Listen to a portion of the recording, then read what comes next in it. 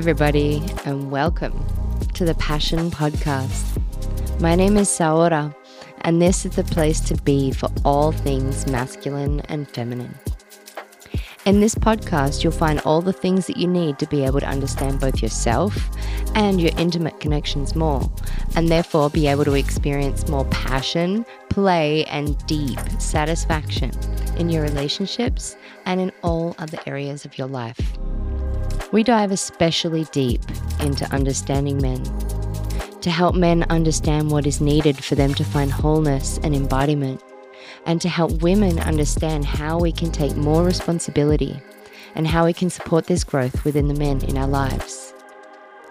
Although I do primarily focus more so on men, simply because I feel that more support is needed there, we also dive into women too, into what women need from themselves, from each other, and from men in order to find true wholeness.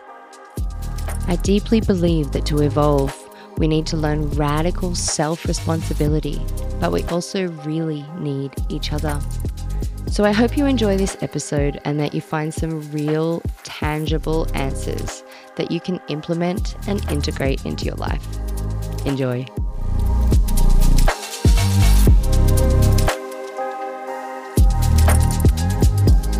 Hey everyone. So this week's podcast is with a dear brother of mine, Damien Bohler. It's a really fascinating episode, if I do say so myself. It's all about attachment styles and the ways that we actually learn to bond. It's about the journey from codependence to independence to interdependence. We really pull apart and explore the different attachment styles and what is secure attachment and how to get there. We talk about what it's like to bond from a secure attachment and how that affects arousal. We talk about different experiences of secure parasympathetic arousal. We talk about a man's fear of losing his heart-on and how that relates to attachment styles. What is feminine devotion and masculine devotion? I really feel that there's a lot of gold nuggets in this one that hopefully will support you in your lives. You may have noticed that I've been a little feminine and irregular with my sharing of the podcasts. Yep, it hasn't been exactly consistent. But I hereby declare that I am making a commitment to be showing up and actually sharing an episode every week. They'll be there Monday morning every single week from now on. That's my commitment. Yep, I said it. It's been so lovely to hear from some of you about how this is impacting your lives, and I definitely encourage more of you to reach out to me and let me know in what ways this is impacting you and why. But most of all, my sincere request is for you to please share this episode, or any episode, or all the episodes. Every time you listen to one and you enjoy it, send it to at least one person. That would be the best thing that you could do and would be amazing reciprocity and would really, really, really help this podcast spread far and wide to really support people in their relationships with themselves and others. I have been blown away lately by the level of wholeness and union I've been experiencing coursing through my being on the daily.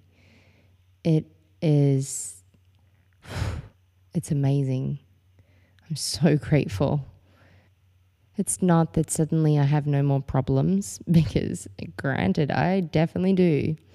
But the ways that I have been able to navigate it is just, I feel so whole. I feel so unified within my own being. I am totally able to access all that I need within my own self and be fully sovereign, fully self-sustained, and just overflowing with so much goodness. My capacity has expanded in ways that I never knew were possible. And I feel so available to support others in their journey to wholeness. So if this feels resonant, if you feel the call to work with me, please reach out and let me know. So without further ado, here is Damien and I. Enjoy. Hello, everybody, and welcome to the Passion Podcast once again. I am really happy to be here today with a dear friend of mine, Damien Bohler. How you doing, Damien? Hey, yeah, I'm doing all right. I'm doing all right. Doing all right. Hmm. Yeah. So Damien and I, how long have we known each other? We've known each other a while now. Yeah, we've known each other virtually for a number of years, and then we spent time together in person a couple of years ago, 2 years maybe ago. 2 years Yeah. ago. Yeah, Yeah. I yeah. think it was either 2012 or 13 that we first met online.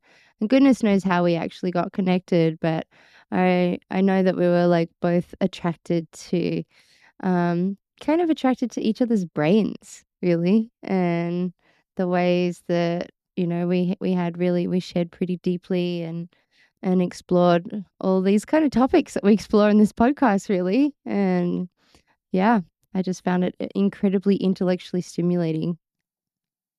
Both of our awareness and understanding has grown significantly since then. Significantly, yeah. It feels like Hmm. numerous lifetimes ago, really. Hmm. Yeah. Yeah. Well, would you love to? I would love for you just to take a few minutes to share a little bit about who you are and what you're up to in this world and how it relates to these topics. I guess my it's really interesting because my biggest impulse and my strongest urge is actually towards tribe or community. My feeling, I have a background in environmental science, Mm, and when I shifted to studying that, many years ago now, something in me woke up. I actually woke up even earlier. Just before I studied that, I spent some time in France, and I visited my cousin in a small village in the mountains in the Pyrenees in the far south of France. And something in me woke up, and I was like, oh, there's a different way to live on this earth than how I've been living. I grew up in Sydney, in the city, and in the suburbs, fucking boring suburbs. Um, so boring. I hate the suburbs. I kind of live in the suburbs now, but they're suburbs of Byron, so it's a little bit different. it's way Um, different, and you're on the Way ocean. different. Yeah, yeah. I'm on the ocean. I'm not part of attached to a big city. Yeah. Um, and yeah, something in me sparked at that time, and I was just something woke up in me and was like, there's a different way of living, and I want it. And I think I've just been on a long 20 plus year life journey around understanding what that is and still feeling the what I believe is an evolutionary impulse or urge towards kind of creating the next version of tribe. Like I'm into developmental psychology. I'm into understanding how development works through humanity, and some of the models point to where we're heading is back into more smaller oriented local collective kind of places. So Yeah. that's really what I'm up to: land-based living in tribe, in community, living a deeply nourishing life where we're not hustling for kind of money in this way to live. We're actually living in pure abundance, like actual abundance, which to me is Hmm. connection with others, connection to the land, and enough food and lovely shelter and being immersed in an environment that actually really deeply nourishes and enriches my soul, and the ability to kind of spiritually explore deeper aspects of self and other. So that's what I'm really wanting. But it's interesting because I've kind of taken steps back and recognized that like that kind of somewhat utopic or idealistic environment can't actually happen when there's certain challenges or struggles that we're dealing with on the planet. And one of those big struggles is how we relate to each other.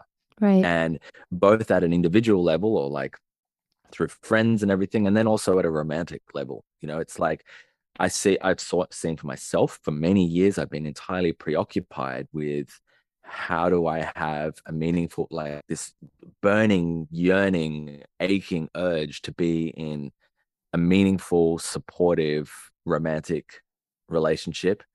And it's quite consuming, and I see a lot of people Hmm. really consumed by that. And it's like, so I believe one part is that we're so consumed by this need that it's very hard to focus on other parts of creating tribe together. And the other thing is I actually think that the couple, or the fundamental family unit, which is a couple, which is a man and a woman, or some version of that.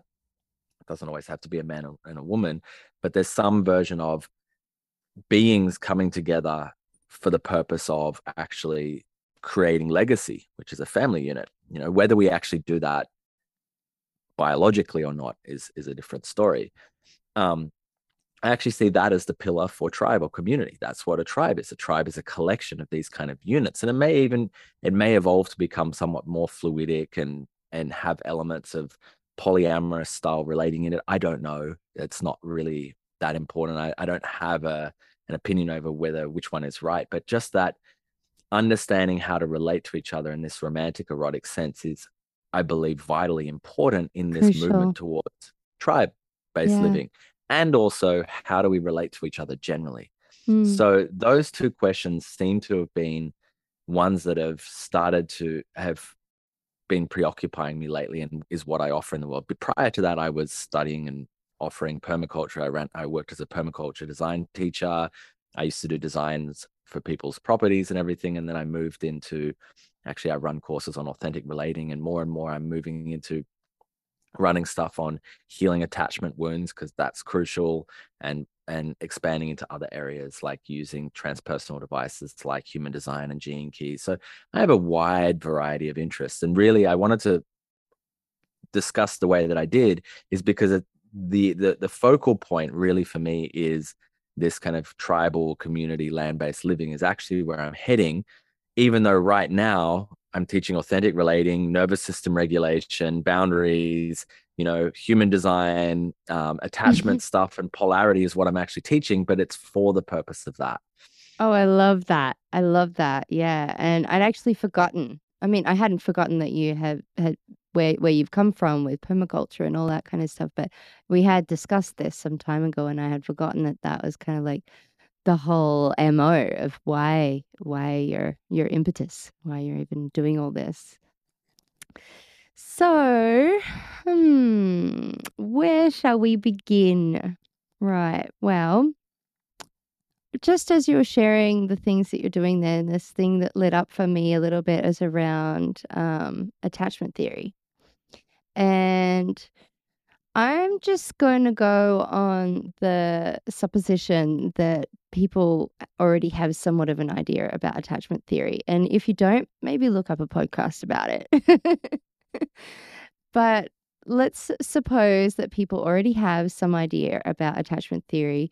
I wonder what lights up for you as something really interesting and intriguing that you have discovered along the way of your journey around the attachment theory.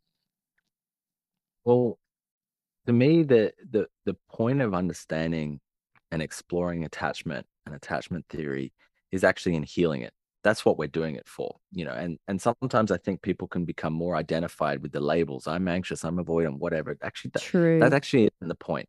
That's not the point. The point is we're rewiring our attachment system.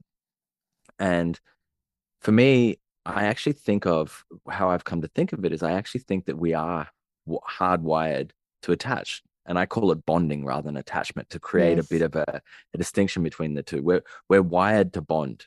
Yes. Um, and in our early life, we're being given a map of bonding by our relationship with our primary caregivers. And ideally, if we're given a secure map, we understand the way to bond and separate Ideally. healthily.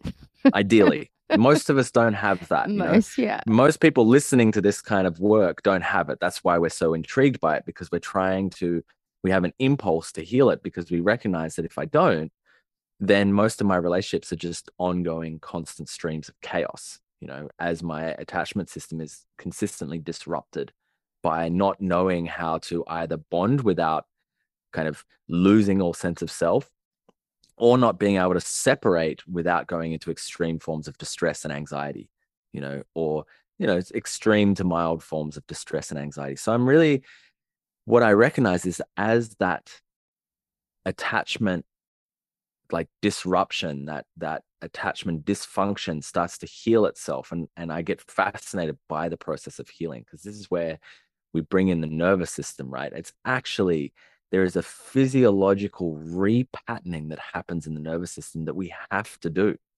We have to rewire our nervous system. It's like we're creating conditions around us to give our nervous system a different experience, which then it does this whole process whereby it creates new neural connections and prunes old ones. And we have a different nervous system and brain function than we did before in order to have a healthy bonding. So And as we fascinating. heal, yeah, it's so fascinating. And as we heal, we don't suddenly go, well, I don't need to be connected to someone. We actually bond. We're still bonding, and we're still bonding perhaps even more deeply. But the bonding is no longer a disturbing and dysregulating and distressing experience. So that's kind of Yeah. what really fascinates me there. Maybe, I was just feeling that maybe we should, like, just for the people who are listening who don't know about attachment theory, let's, like, can we put it, like, in a little nutshell for them? Yeah. Well, so I have a slightly different take than a lot Perfect. of That's what I the want. yeah, yeah. Yeah. That's what I'm Then looking for. what's conventionally taught, because I have an anti-dogmatic nature, and You whenever I do. see anything start becoming dogmatic, I want to tear it apart, Yeah. But it's not from the fact that I don't believe it's true. I think that there's truth, but it's like, let's not get stuck on absolutes, because that actually causes rigidity in our system. So I have an anti-dogmatic approach. And so that part of that is like, I actually believe that at the core of it, we're insecurely attached, or we have a secure model. And the secure model is how I just described. And an insecure model means that there was a disruption or an incomplete model of bonding in my system. Either I was not able to feel my own independence without feeling like I've lost the connection. And this happens through intermittent connection, usually with the mother. An example might be, I'm put in a cot at night in a separate room from my mother, and I scream because actually I'm a freaking 6 month, 8 month year old child, and me being alone means imminent death. Actually, I can't move my Yeah. body. If a dog was to walk into that house and pick me up in its jaws, there was nothing I could do. So I depend on my caregivers for my survival. Absolutely. So I can't even see, smell, or feel, maybe even electromagnetically feel my mother close to me. So I start screaming, I start crying, I start screaming. Now, my mother goes, oh, that's not good. She comes in, she picks me up, she soothes me. But the next night, the same thing happens. And the next night, the same thing happens. So there's this intermittent kind of connection. I start learning that the only way to get my survival needs met is to throw a tantrum. Wow. So I grow up with that model, and now I'm in a relationship, and my partner needs some space for a minute, and I go into panic because that death impulse, I'm about to die because I'm being abandoned, comes up. And I recognize that the only way to ensure that I'm not going to die means that I need to get this person to pay attention to me again. So I throw a tantrum. I get super upset. I become really emotional. I create some kind of conflict so we can get escalated, and their attention is on me. We tend to call this anxiously attached. That because we've had an intermittent experience of bonding, we never fully feel separate, and we never fully feel connected. And we recognize that the only way we can get connected is by creating drama. So then on the other side, maybe I'm put in the cot and I scream, I cry, the mother does not come. I eventually cry so hard that I've got no energy left and I fall asleep. And this happens night after night. In the daytime, mother might be there, she plays me whatever. But some part of me goes, I don't die, right? Obviously, I don't die. So I'm like, I'm not going to die on my own. And I also can't depend on anyone for my needs. So I recognize that there's no point making a fuss to get my needs met. Screaming and crying doesn't work. It just burns up my energy and makes me feel crappy. So I shut all of that impulse down, and I no longer do that. And now and this is just a very loose example. This Yeah. is not absolute, but now I'm in an adult relationship, and um, I actually perceive that the partner is going to abandon me. Right? This is very interesting. The avoidant goes, there's some sense way below the level of conscious awareness that my partner's going to abandon me. And I go, fuck this. And I shut things down. I'm out of here first. I don't need anyone. And expressing my emotional vulnerability doesn't serve any purpose. So I'm just going to shut things down and go take care of myself. I'm going to go soothe myself. I'm going to auto regulate. And this is what we call avoidant attachment. And so we have these kind of blueprint patterns, and they're kind of connected to it. They kind of seek each other out. These two patterns seek each other out, and they're not absolute patterns. We may have had a mix of the two. And when we start unfolding our attachment wounds, we'll find that we have all kinds of weird strategies and behaviors and fears and anxieties and shames and everything. And we have to kind of like sift through and heal all of it. But that's kind of a loose Yeah. example of what attachment is like. Yeah, so it's basically the patterns that we learnt, the way we learnt to bond or not bond out of our own safety and protection. Mm-hmm. Yeah. Yeah, and Yeah. then there's other ones in there, like, for example, I know a number of men whose mothers were overbearing, and I know a number of men who were single children with a single mom, and the son was their world. And so they received too much of attached energy from their mom, of their mom almost looking to their son for their intimate relationship in a way, you know, of the needs that they would normally get in an intimate relationship. And they generally tend to be on the avoidant side as well. Yeah, they've and it I make up for those kind of people. It's a reaction to feeling like they never got to experience themselves properly. Mm, mm, I never got to actually either, well, one of two things. Sometimes I had to grow up too fast because I now my mother needed me to be the man, even though I'm like 3 years old. So I'm having to grow up way faster than I was capable of, and basically suppress my own childhood. mm-hmm, I'm suppressing my inner child to be a man. So there's that version. But then you can also have the same thing, like a single mom with the child, and now you have a guy who can't ever let go of his mum. He lives with his mum, he looks after his mum, he gets a romantic relationship, and mum's still number one priority. The moment mum calls, he comes running, you know? So I think I really think that there's so much variety in how we can det- determine our early experiences and how that causes us. But essentially, it comes down to, as you just shared, attachment is our map of how we bond. And if we don't have a very good map, then we tend to create dysfunctional bonding patterns, dysfunctional attachment patterns in our romantic relating. And they're really fucking painful. Like they hurt, you yeah, know?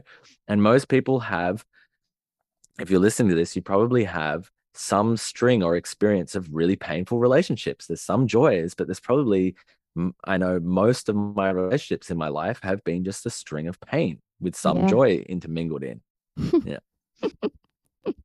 Definitely.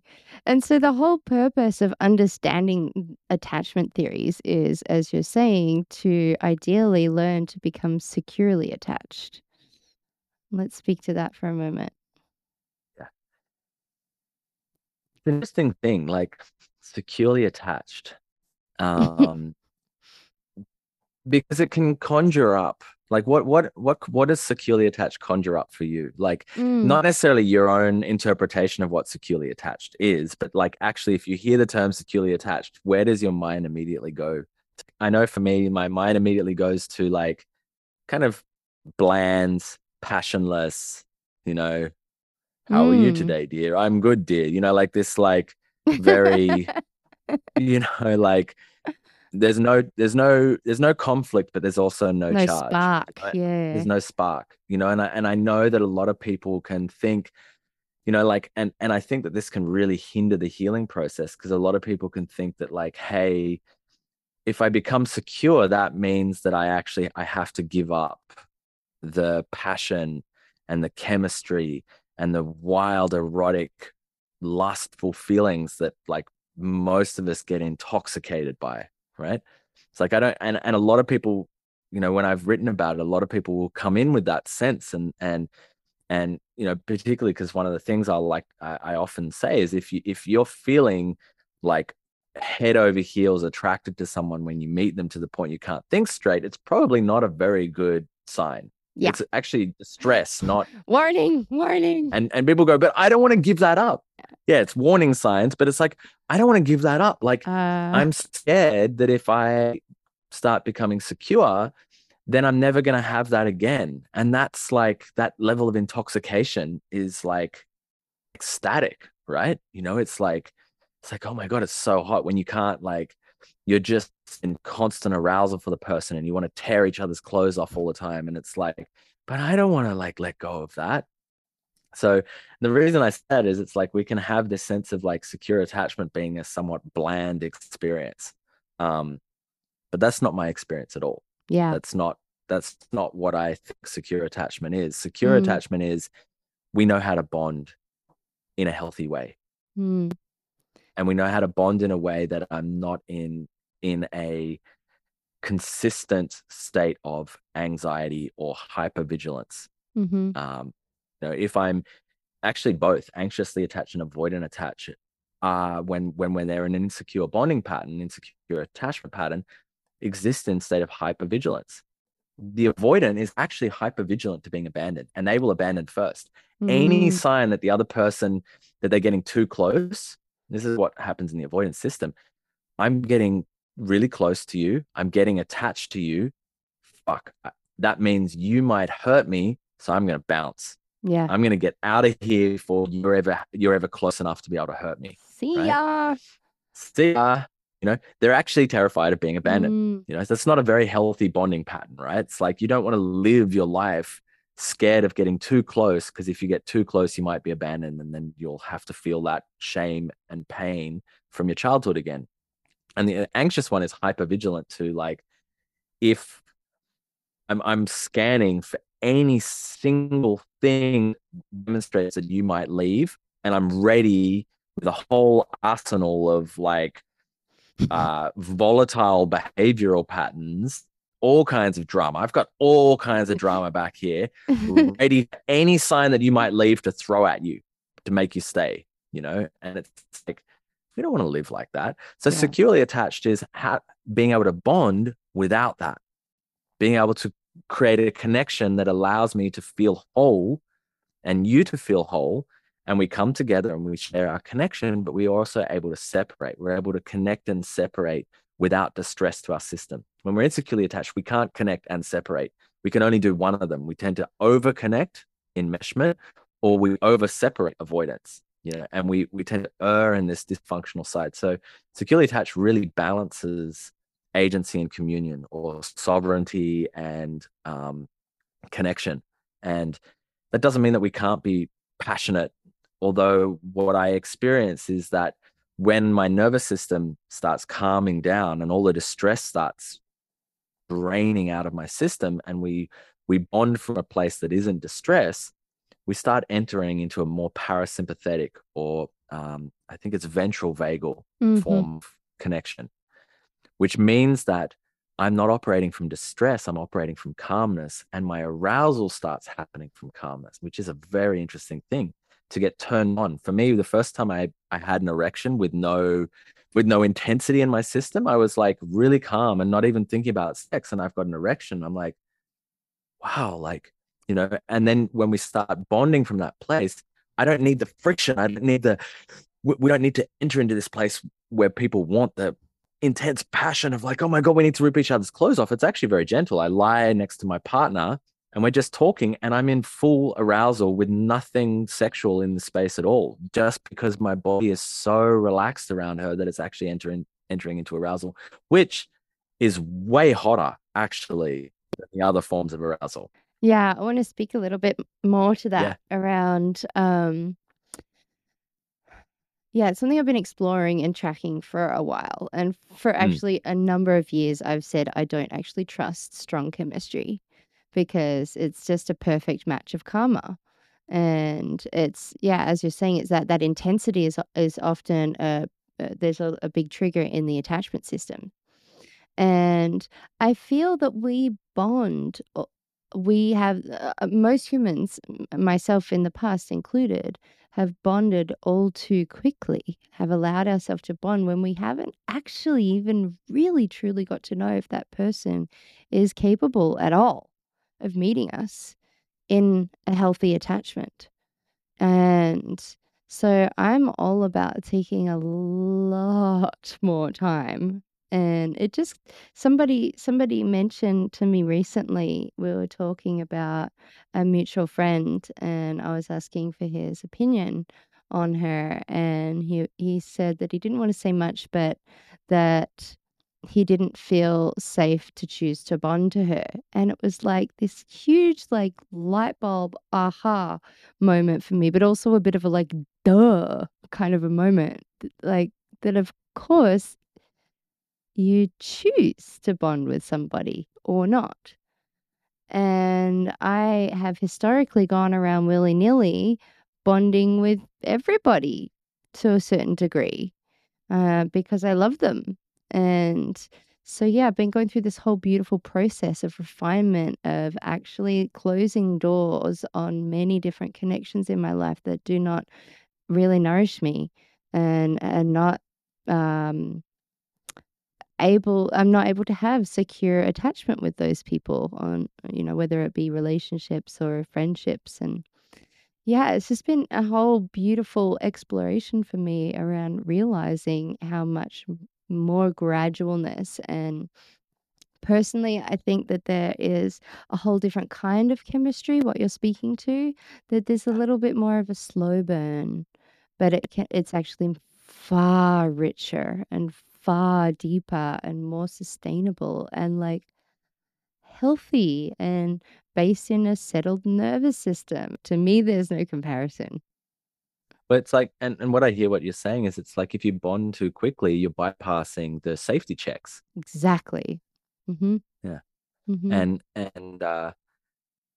And it's I can feel like in my system, and I've done it too, that it's like it's almost rushing. It's almost like if I don't bond with you right now, I might lose you. And it's Yeah. like, is that really the foundation we want for our relationship? Right. And I also like what you said about your friend. Like, I don't feel safe to choose, and I can hear in that, and I can hear from a man's perspective or someone who errs more on the avoidance side that if I don't actually get to choose, like the bonding happens without my choice, there's a bit of a violation in that. It's like I actually Mm-hmm. need the safety to go, yeah, this is somewhere where I actually want to bond. Because bonding will happen the moment we start spending more time with each other and start being more sexual with each other. Sexuality is a bonding process, right? Particularly for a Hugely. woman earlier on. Yeah. Men take a little bit longer to bond Yes. sexually to a woman.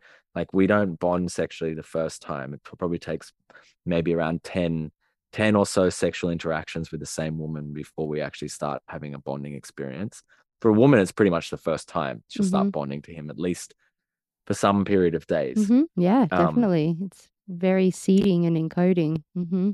yeah, yeah. Mm-hmm. And so it's like, am I choosing to have this bonding experience with this person, or am I doing it? Am I attempting to bond with them, or am I attempting to create a bond out of fear that there won't be a relationship if I don't, that we won't Yep. get to be together, Yep, and that's that it.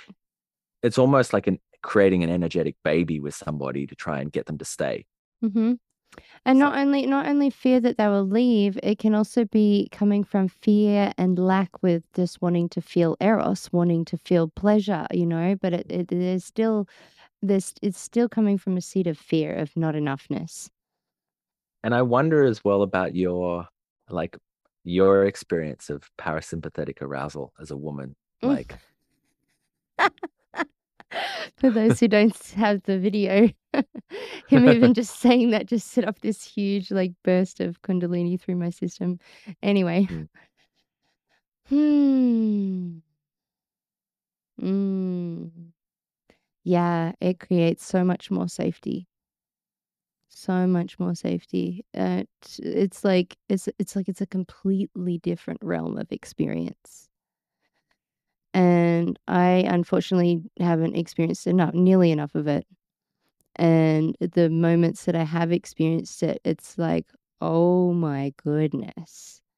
And then you're able to actually get to experience so much more of what's truly there, a whole other level of vulnerability that's available to be experienced and expressed and witnessed and healed and all of that. And yeah, it's just a completely different realm.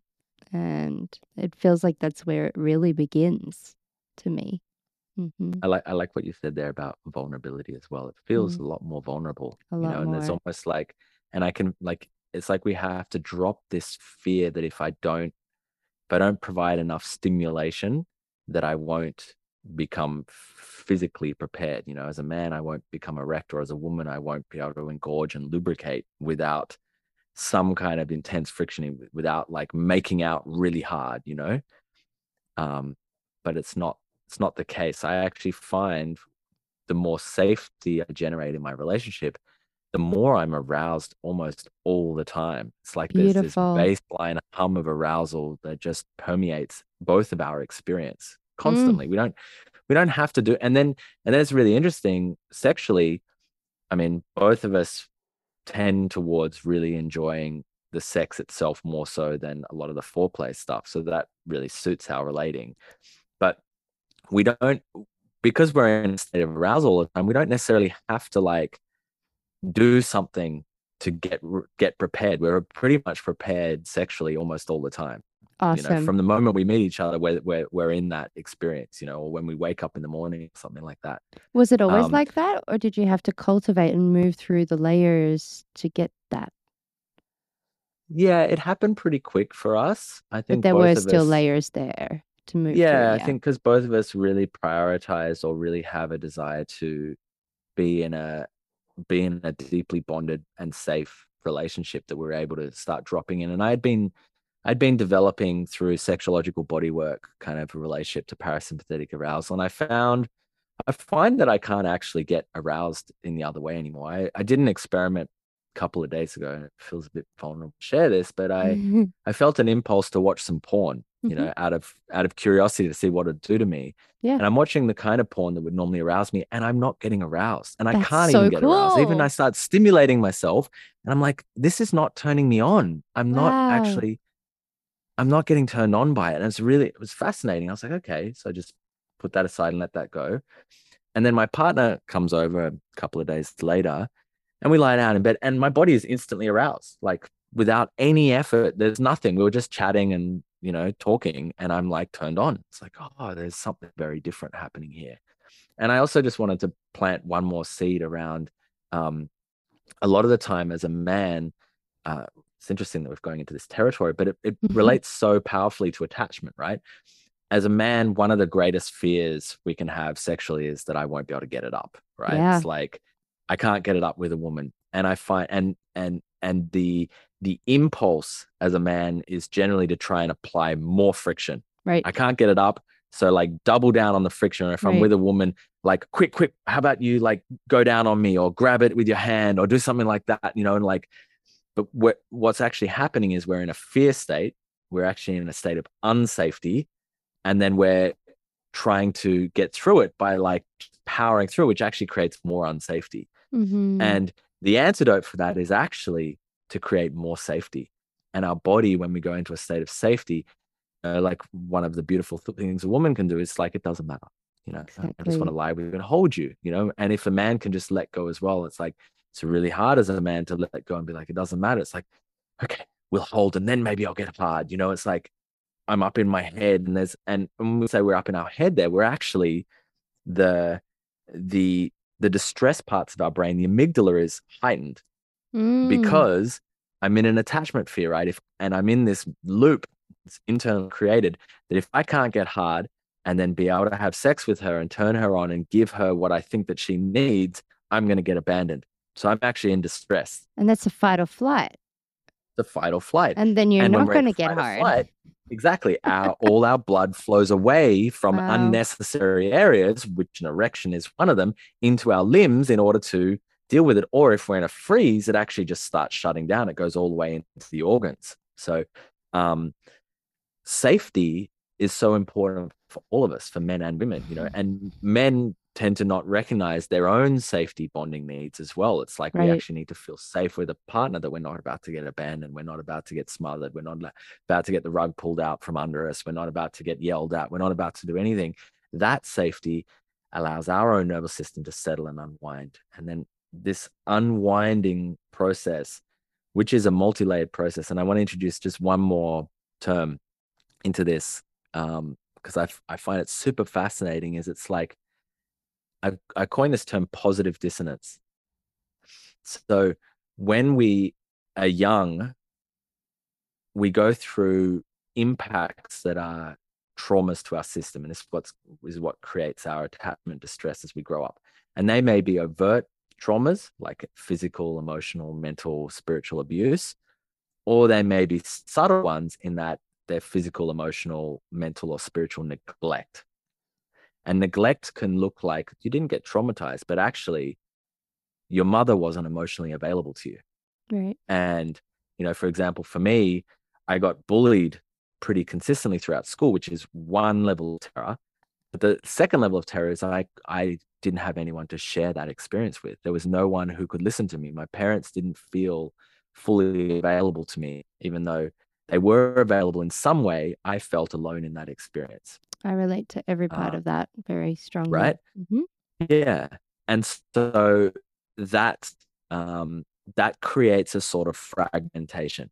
And so one of my strategies to deal with that fragmentation was I used to read fiction books. I used to immerse myself as a form of dissociation.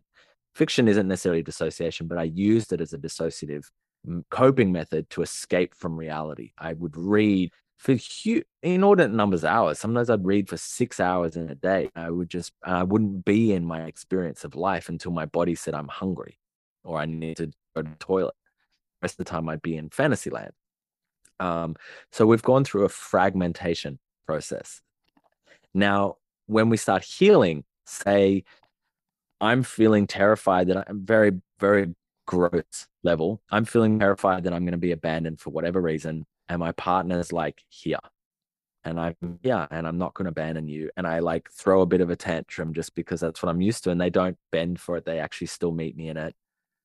Then something happens that I call positive dissonance, which is actually, it's like a refragmentation. The disowned parts come back in and it's really disorienting. It can feel almost as painful as the original fragmentation. We experience the point of grief as our whole nervous system recalibrates itself and becomes more whole again. And this can happen in in our sexuality as Mm-hmm. well. It's like for women who have done, like, for example, there's a lot of work going around deep cervix work using wands, or Mm-hmm. even better than a wand is actually a man's penis. If he's aware of what he's doing, is Mm-hmm. very healing for the cervix. Mm-hmm. If there's consciousness and gentleness and safety, Right. and there's an unwinding, and she'll go through strange kind of experiences of Yeah. like glitching out and suddenly Strange crying for no sounds. reason and strange sounds. And then like I actually feel an impulse to push you away and get you out of my life. And then I just hold you and you go, it's okay. I'm not going anywhere. And they're like, as this positive dissonance as our psyche is being put back together. Mm. Mm-hmm. Yeah. Yeah.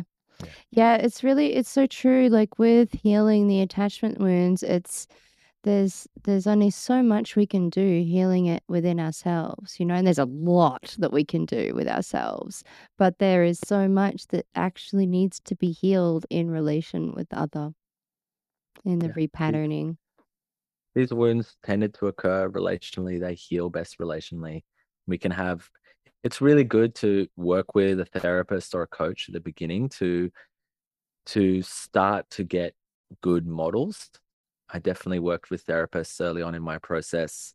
And then I also had one friend I went through a really hard time in my life.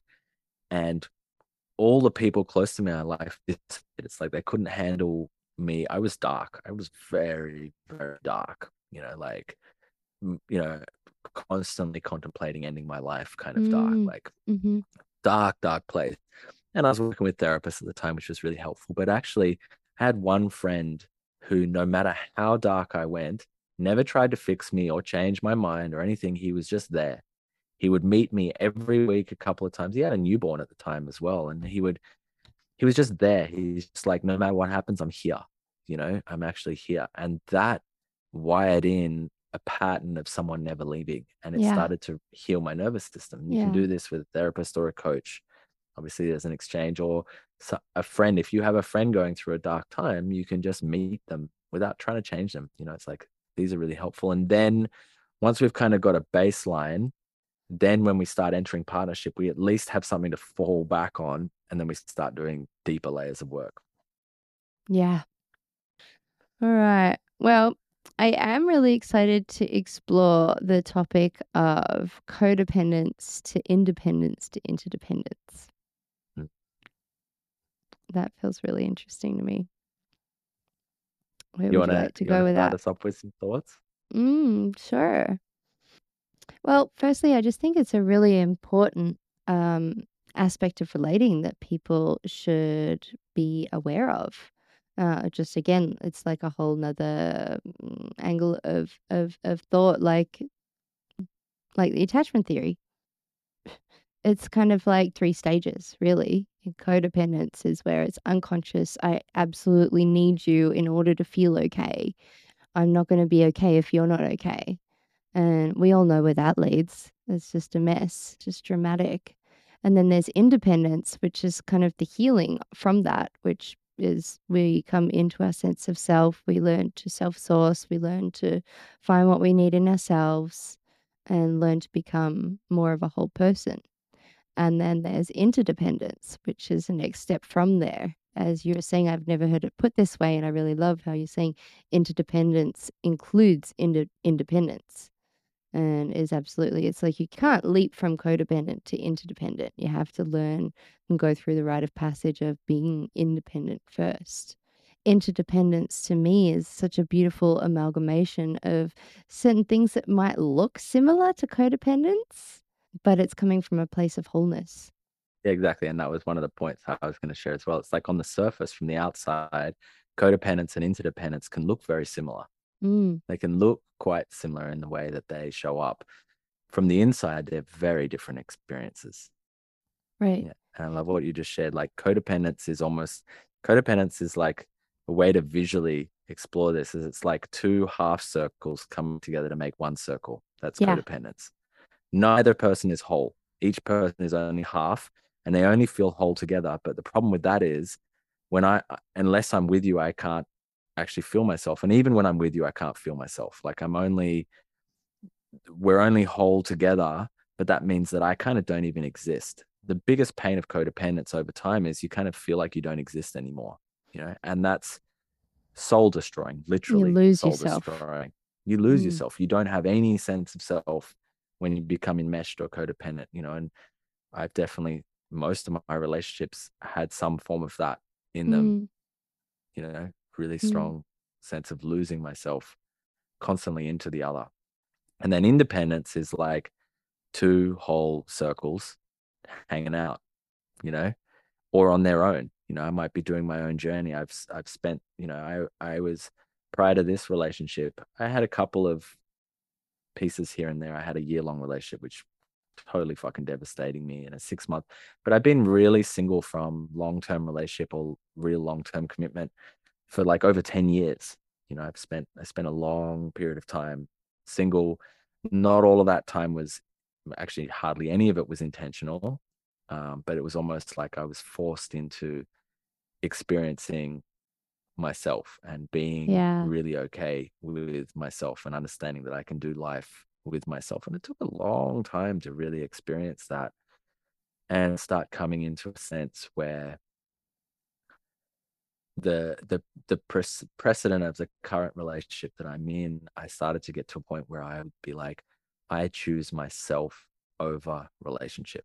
If a Beautiful. relationship isn't going to add benefit to my life, I don't want it. And I started Hmm. becoming very aware of subtle signs that a relationship wasn't doing that very early on. If little pull dynamics started occurring, or if I met someone and I was like really attracted by this person, and I send them a message and they don't reply for 2 days, and I notice my body going into distress, it wasn't even about the fact that they didn't reply for 2 days. It was the fact that I could feel my body starting to fixate on them. And I'm like, that's a no for me. I noticed whenever I started feeling strong attachment distress in dating, that was a no. I'm Mm. not going to follow that. And generally, that was a very good idea. Um, and then I think of, I love what you said there as well, in interdependence. So we've got the two holes of independence, and it's like we have to experience that. And I think a lot of us have to become a lot more honest about our lack of true independence. And I think a lot more people really haven't developed this than they think. And then also other people have to become really honest that their relationship is an independent one, not an interdependent one. It's like Yeah. we're actually just doing our own thing in connection, which is very safe. It's a Yeah. very safe experience. And the main thing about an interdependence is two whole circles create an even bigger circle. So And two whole double circles strength. come together and they're inside of a bigger circle. So it's like a third circle that encapsulates two whole circles. And these whole circles can move apart and come together. You know, they can move apart and do their own thing and they come together. And when they come together, they create this bigger thing, the third, the we space, the organism of relationship we want when we're a couple, when we're not a codependent couple. When we're a codependent couple, there's the circle and nothing. There's no separate self from the relationship. But interdependence is we are whole and we are part. Whole on is a beautiful term by Arthur Kessler. It's kind of the functional unit of reality. Everything is a whole and a part, including us relationally. I'm whole, Mm. you're whole, and we're part of us. Mm. And that subsumation to the us is the thing that I'm really fascinated about. What is this us? And what would it take to truly, truly, not just in word and mental thought, make us conscious? Like Mm. the we between us. What happens when that intelligence becomes, it starts to, and it does in some way, the more you deepen, my experiences I deepen with someone, the more the intelligence of us is informing me and her. Yeah, makes sense. We're being informed by our intelligence, which is wild. Yeah. Mm. Mm-hmm. Yeah, and so mm, with interdependence, like it makes me also think about monogamy, and some people, the way that I personally look at it, there's monogamy that is unconscious, that is codependent. And then there's polyamory that's independent and it's not even, it's just all kind of focused on what is wanted for the self. And then there's the same, there's monogamy and polyamory that are more interdependent, and it is very much aware and in service to the growth and the whole health and the wholeness of the other. And yeah, the monogamy that is based in wholeness, but coming from a choice of two people choosing each other is just exquisitely beautiful to me. And again, the polyamory that it is much more responsible and caring for the other's growth into interdependent. That sounds way more healthy and healing than a lot of what is called polyamory that goes on around these parts. Yeah. I mean, Mm, and I don't think the relationship fully matters. Like interdependence that's true. Yeah. is not even, it's not even tethered to romantic relating. It's like in introduction, I talked about, us working as tribe or community. I actually truly believe that this interdependent form is what I call organismic consciousness, is where we're heading. Now it's not just a relationship between two people. Now it may be a community of 50 or 100 people that are Mm, operating interdependently, that recognizes that my ability to thrive and my well-being as an individual is tethered to the thriving of us as a whole. yeah. That's Yeah. an interdependent relationship. Yeah. And that is really like how I live. I really am always very, people always say that I'm extremely caring and I take care of everybody around me. And that's because I look at that. I look that we are all in this together, and I do really experience this as one organism. And oh my gosh, how do I wish there was more people that were, confronting life like that. you know, that we if we all took so much better care of each other and realized that what supports one supports the whole, um, yeah, we Absolutely. would Yeah, I mean, definitely. I think that's where we're heading, and one of the things that Yes, really fascinates me is that the nature of exchange changes. This is something I've thought about a bit. Like right now, we live in a socioeconomic system with horizontal exchange. I give you something transactional. and you give me something. It's Mm, transactional. I think an organism, and it may be organisms trading with other organisms horizontally, but mm. within the organism is a vertical exchange. And so the Pay it organism forward say, kind of mate, thing. well, not quite. It's say for example, there's 20 of us, and Hmm. we're creating a community, and we've become a functional organism where we're in an interdependent relationship with each other. We recognize that our ability to thrive is based on the the unique gifts that each of us bring to this whole, and we're all performing our own unique function, just like my liver cell and my kidney cell and my brain cell all are unique, but work together to create me. Right. We're doing this as a tribe.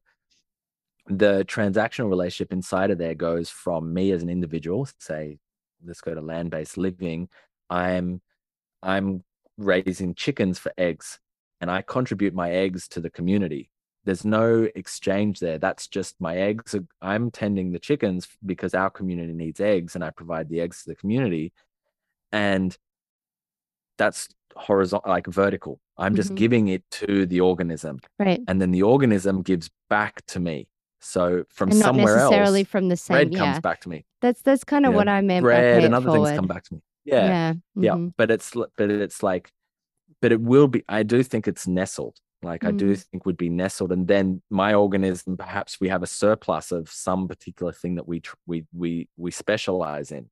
You know, we have a timber plantation as well, and then we trade Right. horizontally timber for technology with another organism, another tribe. And then we have this horizontal transaction. So that's Hmm. just one way of thinking about it. But Hmm. um, I think I think the principle of interdependence is the really interesting. And then it's the same thing. If I enter into a romantic relationship, we start entering into a not, like, it's a not horizontal. We're not transacting horizontal. Me and my Right. partner aren't exchanging things horizontally. We're both gifting things to the Ideally. organism of us. Ideally, yeah, we're gifting things. We're contributing our unique gifts and resources to us, to the Mm. we Hmm. space, to the thing that we are. And the thing that we are is taking care of us. And Yeah. we've tried to structurally do this, like marriages where you share joint bank accounts and houses and everything, is trying to structurally do this. But a lot of times it's codependent, not interdependent. That's Um, right. Yeah. and it's often like book kept. We keep the books of who contributes what. It's Right. like in an Hmm. interdependent relationship, it's deep trust. Hmm. Yeah, and that's where it comes down to true devotion and true service to the other, you know, of really being aware of what is actually needed for the other's growth and wholeness, you know, and just offering from the freedom of your own heart without any need for a return. Yeah, that's definitely ideal. I love this word devotion. Mm. Devotion has been Hmm. a word that's been becoming more vibrant inside of me. What does Oh, devotion mean to you as a woman? oh, What's it feminine devotion just, for you? oh gosh. What is feminine devotion? Oh, it just lights up my whole being with such activation and longing, to be honest. Really, truly deep longing. Devotion to me is just giving so freely of myself and my gifts and my capacity in whatever ways are appropriate in the moment. Devotion is, it's like I'm not going anywhere. I'm right here and I'm going to stay right here. And I am going to give all that is rightful to give and capable to give in order to serve the other's wholeness and healing and juiciness. I love what you share, because it's like that's how I experience feminine devotion. Feminine devotion feels like an outpouring. Like there's just Yeah. this outpouring from the heart. She's just like, and it's almost like a worship, just like there's just an outpouring of love towards, towards her partner, or Mm. in that instance. What was that that you said to me that time about how men need to really face their fear around fully receiving all of the love from a woman? Can you speak to that? Can't remember exactly. I mean, it was Mm, kind of like that, but I don't know. You sent it in a voice message. I don't remember ever saying that, but No, you did. I mean, I'm not denying you. Yeah, I'm not denying you. I'm just trying to like, Yeah. yeah, I mean, I think that on the masculine side, something that I've realized is that the masculine heart, the man's heart, is much more designed for receiving than it is for giving, really. And vice versa for the feminine heart. The feminine heart tends to want to pour out, and the masculine heart is designed to receive. But it's like, I think culturally we're fucking constipated as men in our ability to receive in our heart. Like it's really difficult where we're taught not to receive. Um, Receiving often comes with conditions. It comes with pain.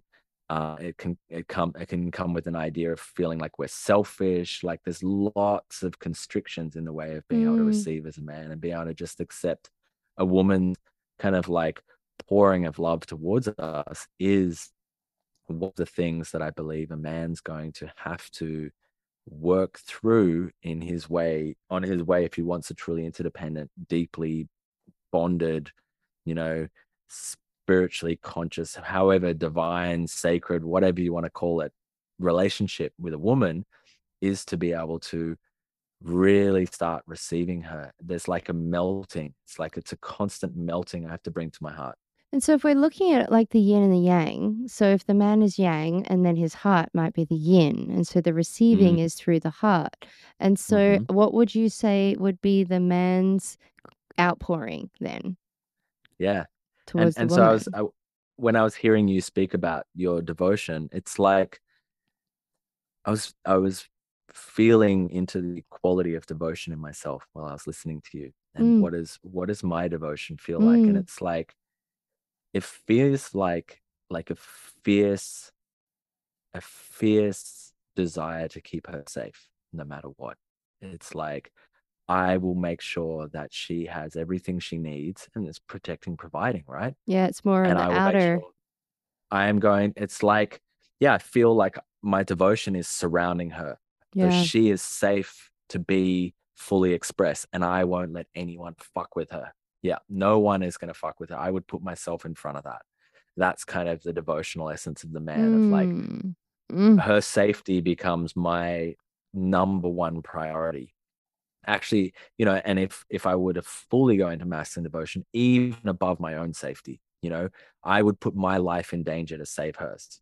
Like that's what masculine devotion. That's why we have the classic, you know, women and children first, and the men go down with the ship.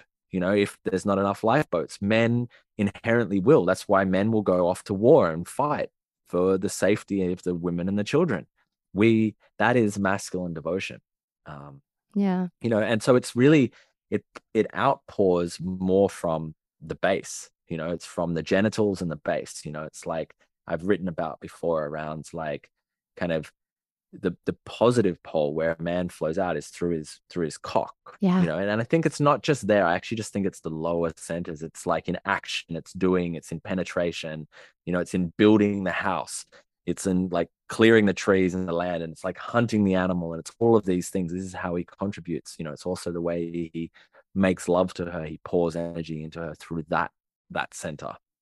And Mm, similarly for a woman, it's like, can she, and especially in our current, sociocultural climate, women are taught to be highly independent. And it's like, similarly, like a man has to learn how to receive a woman's love. It's like, can she learn to receive that form of masculine devotion without the like, well, I can take care of myself. I don't need you. It's like, can she actually receive that? You know, and right. can he give that too? Right. Yeah. What did it feel like to hear me just describe masculine devotion? Like, what's that experience like for you? Like, what does that evoke inside of you? How do you relate to your own yearning and longing for that? Great. I love that. Great questions.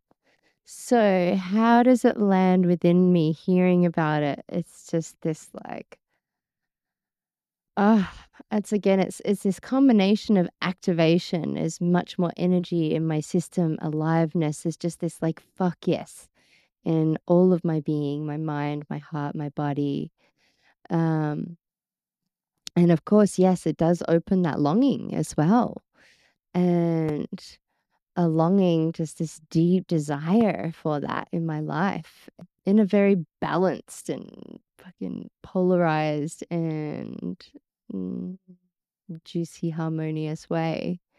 And I have a really beautiful relationship with longing, I feel. And it's been something I've been really cultivating for the last 2 years, really, of allowing well, working with desire in the allowing the desire to be the fulfillment. So there's like this exploration within me. What if there was no further step other than the longing? What if there was no potential at all of being able to actually receive the the the outcome of that longing or the meaning of that longing? What if that what did not exist? And so allowing the longing to be the fulfillment. And some people are like, huh? What does that mean? It's kind of a little tricky twist of the brain. But it's a kind of a practice of mine. And like, because I noticed in the past that I would not even, and I still do in certain arenas, that with that longing, I just kind of put it off to the side because it's so strong and it's like what's the point? Why would I kind of tease myself with that longing? But I've really understood that there is a big point in it, and that is because I get to actually meet myself in the longing with God. So I basically, I go into it and I feel the longing. I open it up. I let it rip through my being. And at some point, it just starts to feel as if I'm being penetrated by God. And it starts to overflow. And as long as I don't clench it with oh, I don't have it and I'm not ever going to have it. That's the part I have to be very careful to leave that way out of the equation. And to also see where that resides in your body, to look at those places and it's kind of like if it was a knot, just kind of relax it and allow the longing to just flush through it. Um, yeah, and that's one of the main reasons that I am choosing to be alone right now is to really allow for any lack and longing and need to come up in my being and in my body and to really see it and to just realize that energetically every single thing I desire is available right now. And it sounds like woo woo and esoteric, but it's actually true.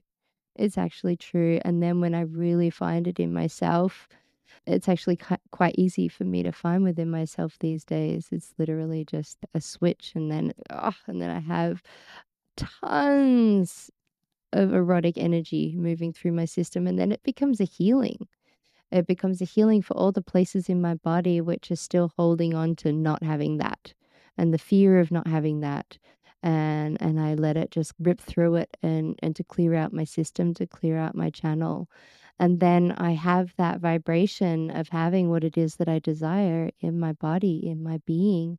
And I'm walking around with that, feeling whole, feeling met, without the need for anyone, and that's very magnetic to what it is that I desire. So yeah, that's my relationship with longing. I definitely feel like that longing in a woman is magnetic when it's not judged. mm. Yeah, because oof, honestly, it can get very understandable but kind of twisted. when it's judged and it's When not. she's not judging it and she's not suppressing it Yeah. and also not operating from expectation or entitlement, then there's space. There's like, oh, what's happening over there? Why am I drawn to this? Yeah. Mm. Mm. That's beautiful. Love that. Mm. Well, thank you so much for your time, love. This has been fun. You're most welcome. Thank you. Enjoyable. Yeah. I love that we're still moving and fascinated by similar topics in life. And yeah, it's nice journeying like this. Yeah, well, thank you everybody for listening, and we hope you get to tune in again really soon. Thanks for your time. Bye.